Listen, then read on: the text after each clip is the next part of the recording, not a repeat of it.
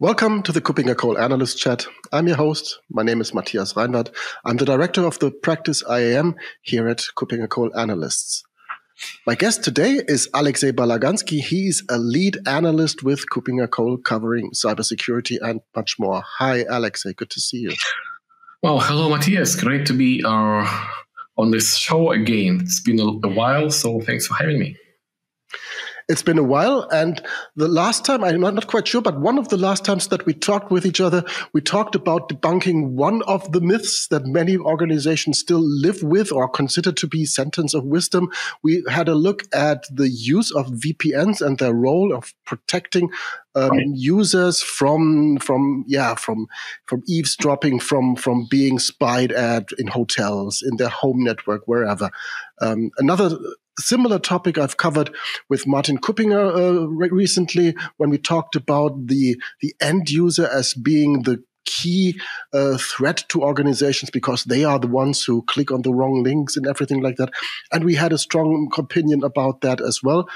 And we want to continue that discussion with another sentence of wisdom, some truism that many companies, many vendors deal with when it comes to talking about data security. They talk about data being the holy grail, being the crown jewels of an organization. And your statement today as a start would be the crown jewels are a lie. Why is that? And where do you come from with this discussion?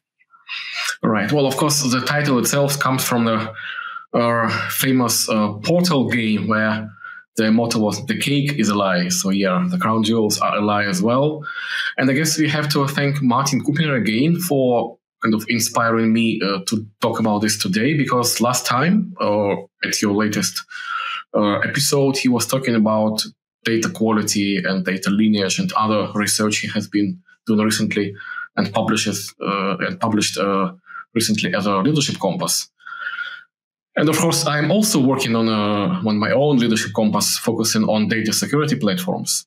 And of course, we have to not just think about data as an object to protect, but data as the actual reason for many businesses today to exist. Because many companies live, or at least they claim to live, just from digital products. Basically, they sell data. And this is why this idea is often promoted that data is actually their product, and data is this precious metal, new oil, even more expensive than printer ink, I guess. And I have to say, no, it's not just plainly untrue. It's actually a very dangerous assumption for many companies, especially for those who do not actually live from the data directly. So not every company is Facebook or Twitter or anything like that, or Google. And those who are not, they have to probably slightly temper their expectations and adjust their data management and data security strategies. Because again, let's just talk about it, but your data is probably not your crown jewels, or at least not all of your data. And well, feel free to disagree with me, Matthias. What's your opinion on that? Yeah, I think that the term data is a bit misleading. So if you've talked about data being the new oil, and if we follow that statement, then data is the unrefined, the crude oil. And I think what is of importance is that part of data that is then considered to be information that is set into context, that is used in a specific context, and that gains value through interpretation, through processing. And that might be something where this sentence about the crown jewels might become more true. Could that be an approach? I would say that, first of all, not data is created equal. And just like in real life, most data, probably like 99.9% at least, is just junk. Or maybe something like, recycled waste, or like unrefined, or basically some substance which on its own isn't particularly useful. And you have to actually invest a lot of effort, time, and money to derive something interesting, something useful from that ore or raw materials. Again, if we continue this kind of geological analogy, again, kind of not every material we as humanity mine from ores is actually gold. Sometimes we have to extract stuff like uranium or arsenic or lead. Those materials are very useful for very specific applications, but are also extremely toxic. And I guess the same analogy should apply to digital data as well.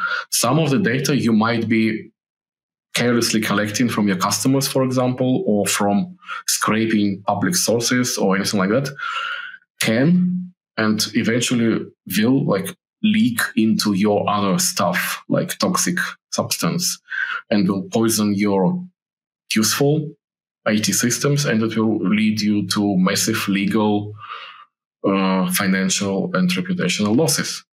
And I guess one of the challenges we have to think about is how to prevent it from happening in the first place.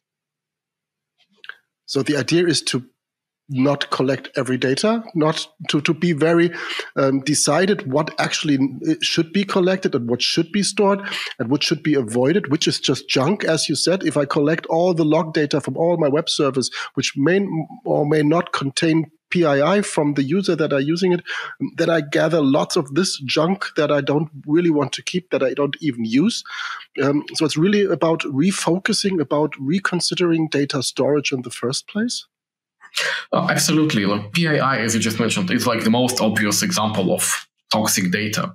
We all know that just keeping PII comes with a lot of regulations and dangers. And if you happen to mishandle that PII, that personal sensitive data, if you let it leak, you are in a big trouble, especially if you're in Europe, because the GDPR will come after you. But of course, similar regulations are coming up in the US, Asia, and other countries as well. Basically, wouldn't it have been much easier for everyone involved if you had not collected the data in the first place? And do you really, really need to have all the contact data of all of your customers if you do not actually have a clear and balanced strategy for dealing with the data later, especially if you consider all the potential risks of mishandling that data?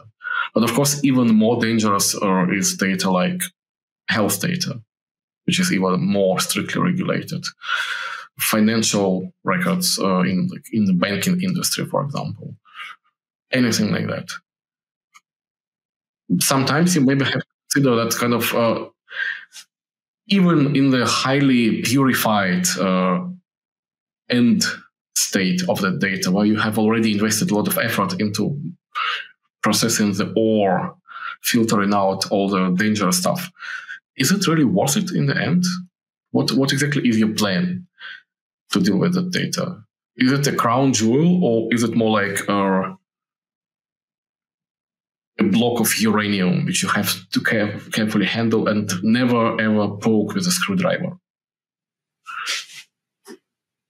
Yeah, I think maybe also one reason for this amount of data just piling up and nobody taking care of what is already stored is the decreasing price of storage. So you can just store it, and you don't need to take care of what you're actually storing. And I think you are calling to action for actually making sure to understand what you are actually storing. So it's not the price of storage; it's the price of having it there and having it, capable of being processed for good or for bad, and really making sure that you only store what is required. So it's really a concept that is in Martin's leadership compass, and surely will be in your leadership compass, is actually in understanding, in tagging, in assigning criticality to data, and understanding its value and its worth and its danger, its risk. So maybe this is something that organizations should apply in general, apart from what you do in your LC and Martin did in his LC. So it's really understanding what to work with in general before applying these concepts. So it's a kind of hygiene then? Absolutely. You are hitting the nail here. And by the way, kind of speaking of storage, this is probably another misconception. Yes, storage is nowadays much cheaper than it was before, but it's still not free. Far from it. And especially when you consider that, again, kind of different types of data for different applications require different tiers of storage. Sometimes it has to be extremely secure, even if it's expensive and slow, for example. But for other cases, it has to be extremely fast. Some memory you only can keep, some data you can only keep in memory, for example. Otherwise, it will be just too slow for processing. I guess the key takeaway here that data on its own, it never exists in vacuum.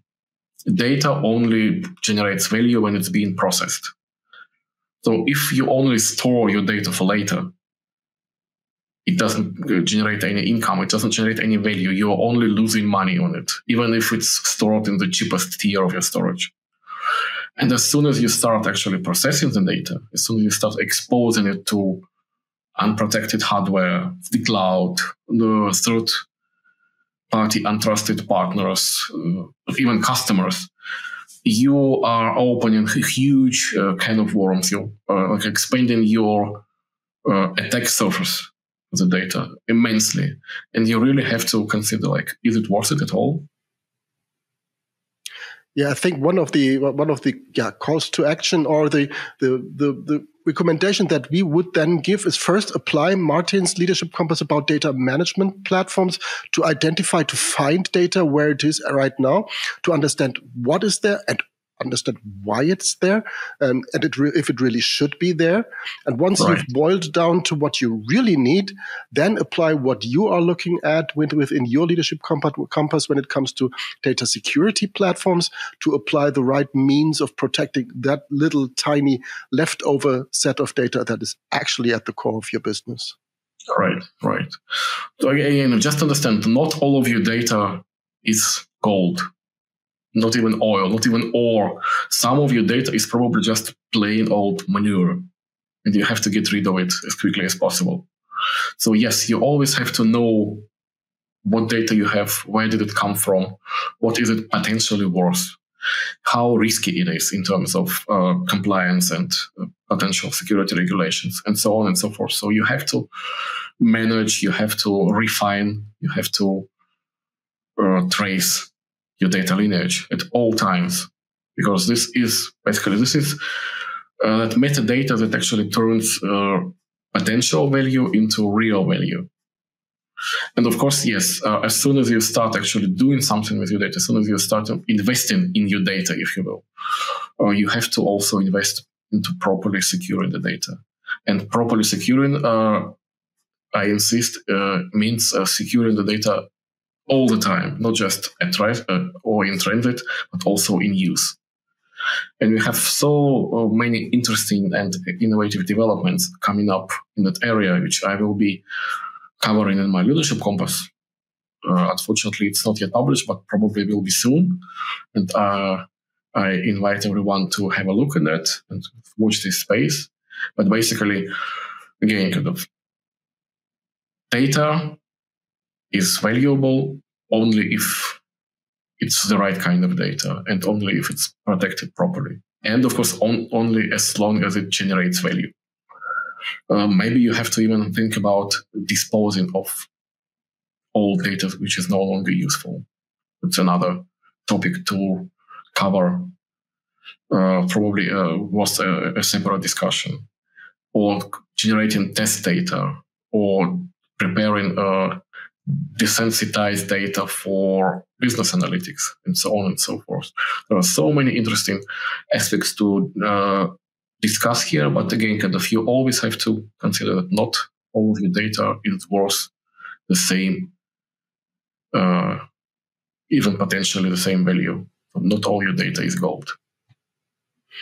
Yeah, I think that is, you mentioned that disposing this data might be really an issue. So if our audience, or some of our audience, agreed to what you said, or if you disagreed, just leave it in the comments below this video.